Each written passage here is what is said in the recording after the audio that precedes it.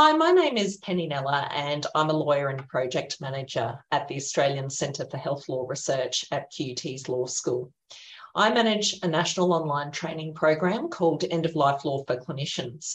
It's a free training program for health professionals and it explores Australian laws relating to end-of-life decision-making. I also co-author a website called End of Life Law in Australia, and that's a free resource for health professionals and the community about end-of-life law in each Australian state and territory. Today, I have the great pleasure of talking to Dr. Jim Howe. Jim is a neurologist based in Victoria with over 50 years experience in clinical practice. After graduating from Queen's University Belfast in 1970, Jim completed his training in neurology and geriatrics in Newcastle upon Tyne and Leeds. He was a consultant in geriatrics and neurology at the Airedale General Hospital in West Yorkshire for 23 years. And during this time, he cared for a young man named Anthony, or Tony Bland. Tony was critically injured in the Hillsborough football disaster in Sheffield in 1989, which killed 97 people and injured over 750 others. Tony's situation became a landmark legal case, which clarified the law on withdrawing life-sustaining treatment in both the UK and Australia. We'll hear more about that case from Jim shortly. From 2006 to 2021, Jim worked at the statewide Progressive Neurological Disease Service in Victoria. He has also been a member of the Victorian Voluntary Assisted Dying Review Board in Victoria since its inception in June 2018. Today, I'll be talking to Jim about the interaction between medicine and the law at end of life, based on his experiences in the Bland case and with voluntary assisted dying in Victoria. Jim, thanks very much for joining me. So you've had over 5 decades in practice, which is pretty incredible. And in that time, you've been part of some significant changes to laws that impact end-of-life care. Can you tell me about some of the key changes that you've seen since you began practicing? I suppose, as far as law goes, the biggest change is the discussion around end-of-life and withdrawal of treatment is now much more out in the open. I can remember as a medical student and a junior doctor that things were done without much in the way of discussion.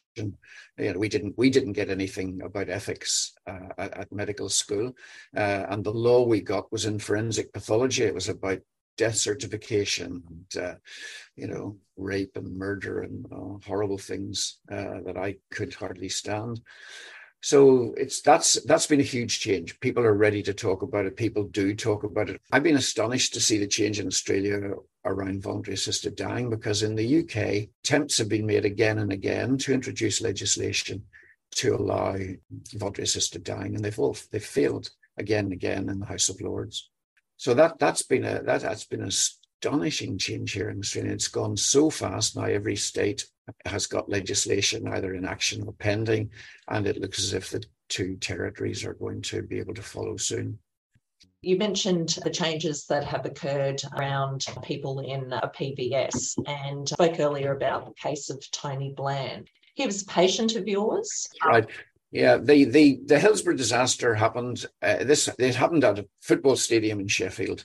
It was the FA Cup semi-final, Liverpool versus Sheffield, and the fans were they couldn't get into the ground on time because of the ridiculous silly old turnstiles and whatnot.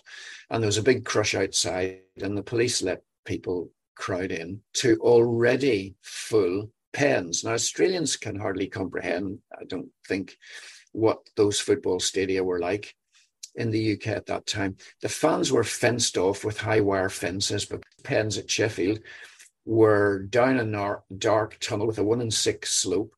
And the police knew that they were already full because they had TV cameras.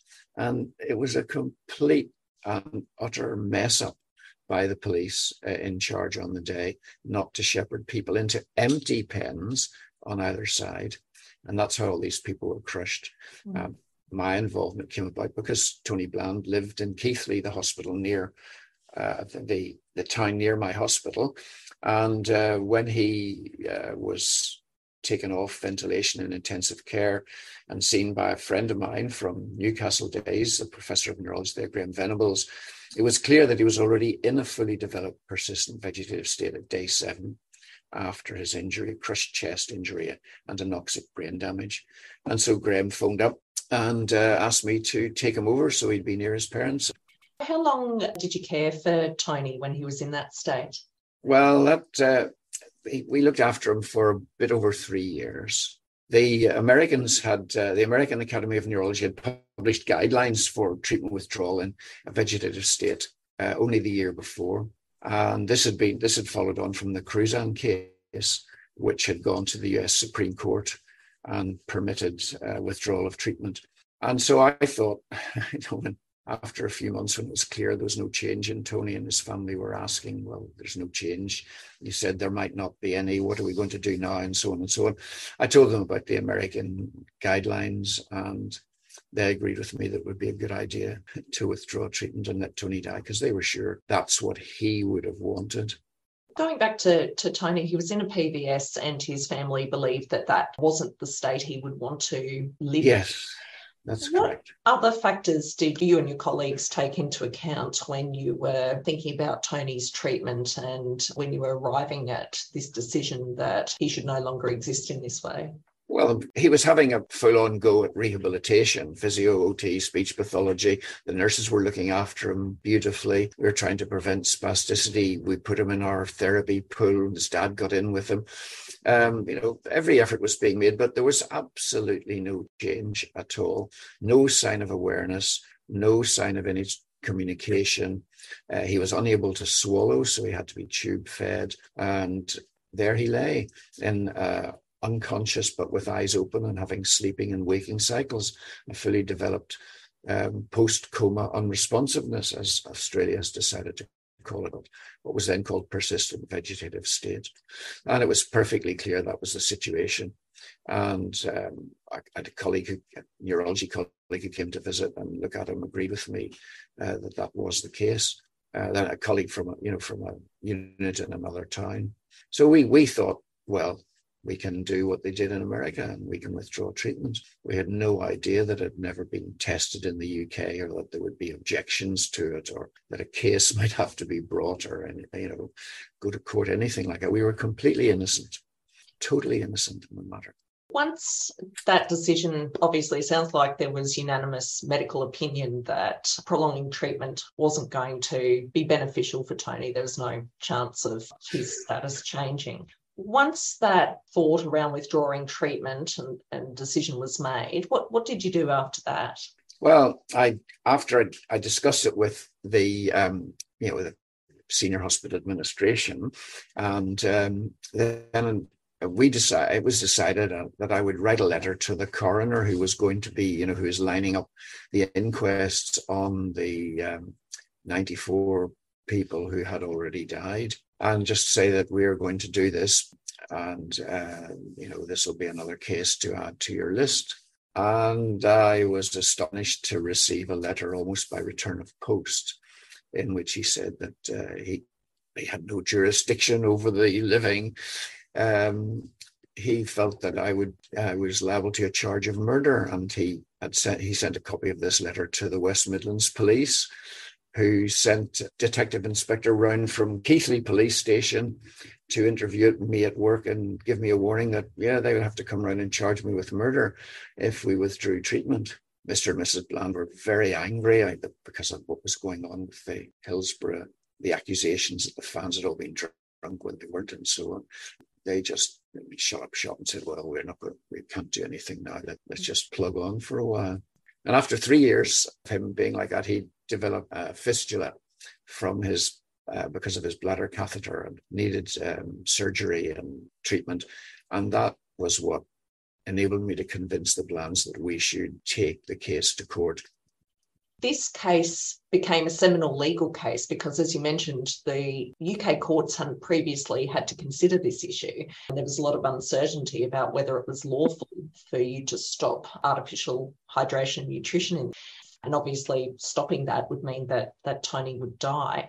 So the matter, I understand, progressed through a number of courts, and ultimately the Family Division of the High Court made the orders sought by the hospital. However, that was appealed, and then it was later, the case went to the House of Lords, which made a final judgment. Yeah. One of the most significant findings for both doctors and lawyers is that a doctor has no duty to provide life-sustaining treatment if it's of no benefit to the patient. And I'm talking about here treatment that is non-beneficial, but it's also sometimes called inappropriate or futile treatment. Yeah. So in Tony's case, the court found that continuing to provide treatment was not in his best interest. There was no therapeutic purpose and there was no prospect of improvement. And so you were able to lawfully withdraw it. So yeah, that they decided that treatment that was of no benefit to someone who could be withdrawn. And in a way, that's not new. We draw treatment that's of no benefit. If you're resuscitating somebody and their heart doesn't restop, will you stop resuscitating them? It's just the same thing. It's just more dramatic. If chemotherapy is not working, then you stop chemotherapy. None of that was new. It was just new because of someone being in a persistent vegetative state, being able to keep them alive for years. The longest recorded survival was 37 years. That was a child that grew to be an adult while never regaining consciousness.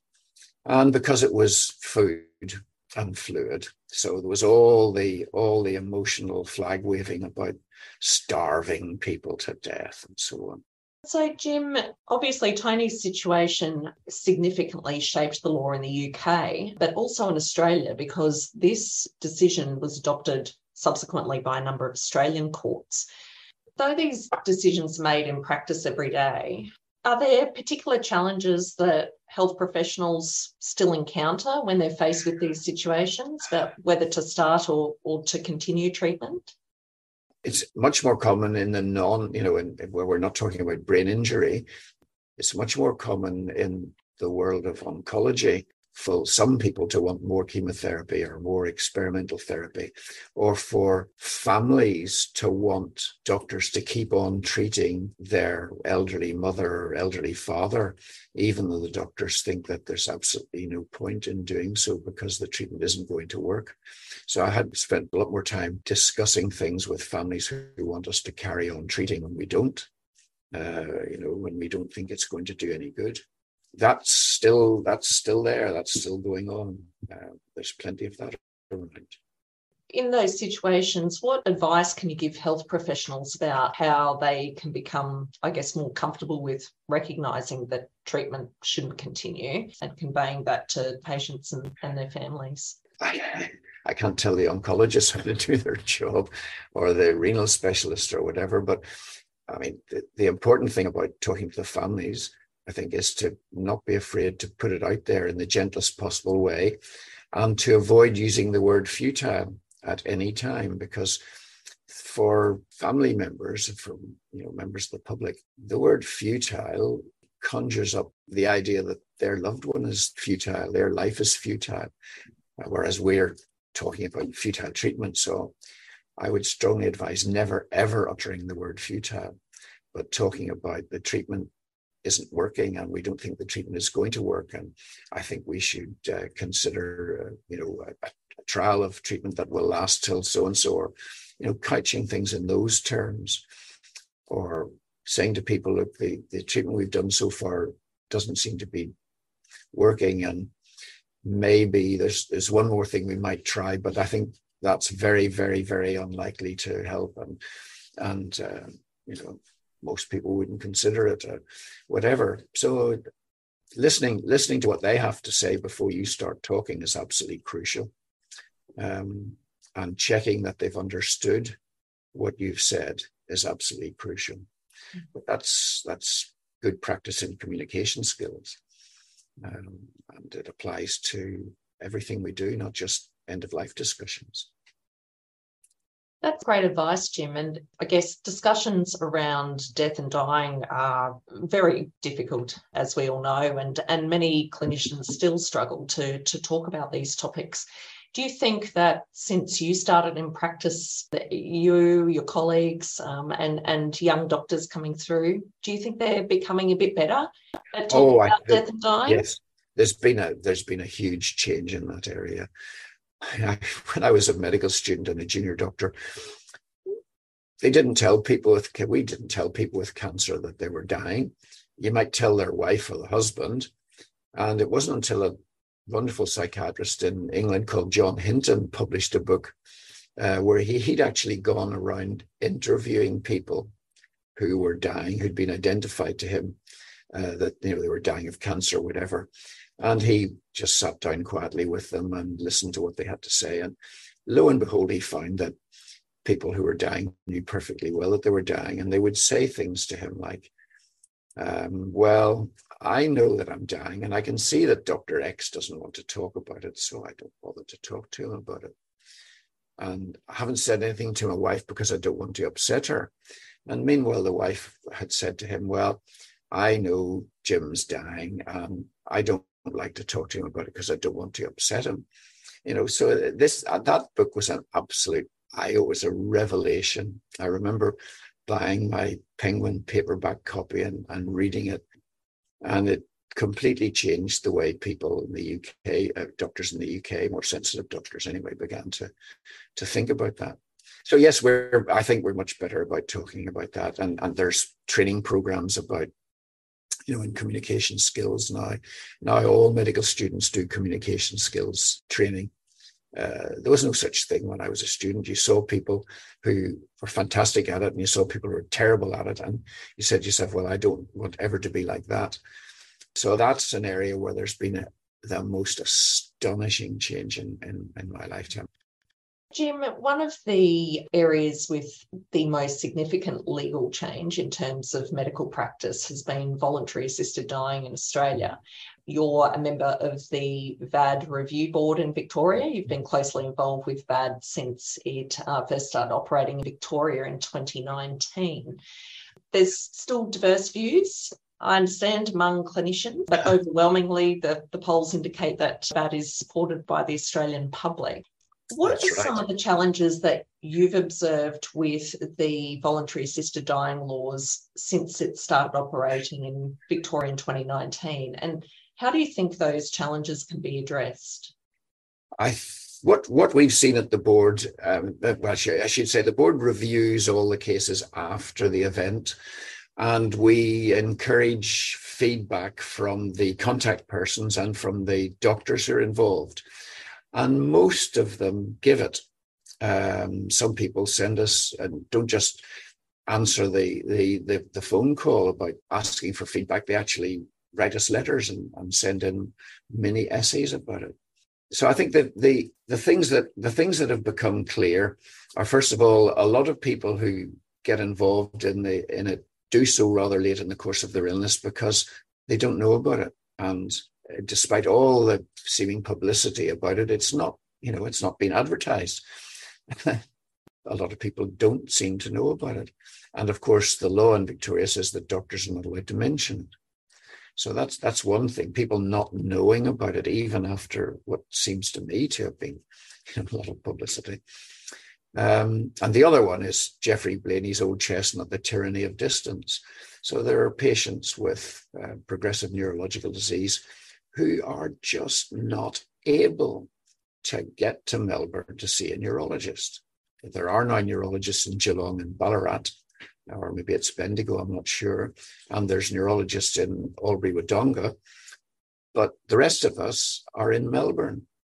And there was a person recently who did a 7-hour car journey to get to see a neurologist for an opinion on prognosis and eligibility for voluntary assisted dying. So that telehealth has to be sorted out.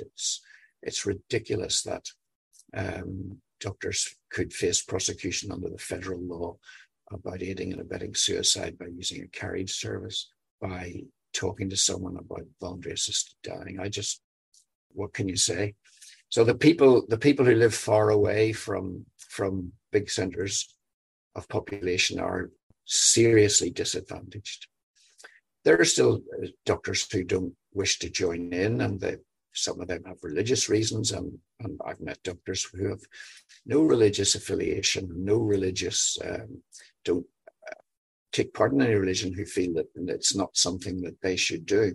It's not part of what they were trained and what they want to do. And, that's fine. They just don't have to get in the way.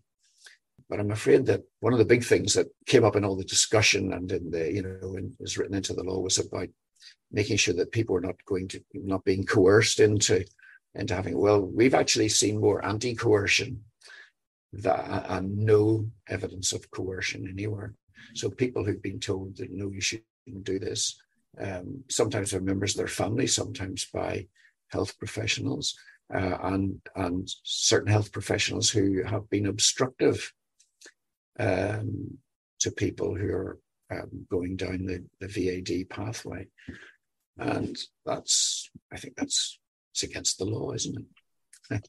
Obstructing it. So those are the big themes that we've seen. The other thing we've had, of course, is overwhelmingly the feedback is that this is what my Jimmy wanted, and he was very glad to get it. And we had a wonderful send off, and he was sitting on the veranda looking at the trees in his garden, or story after story of people writing in saying, it's so different to when my mother died, and it's those things have been truly, truly heartwarming to read.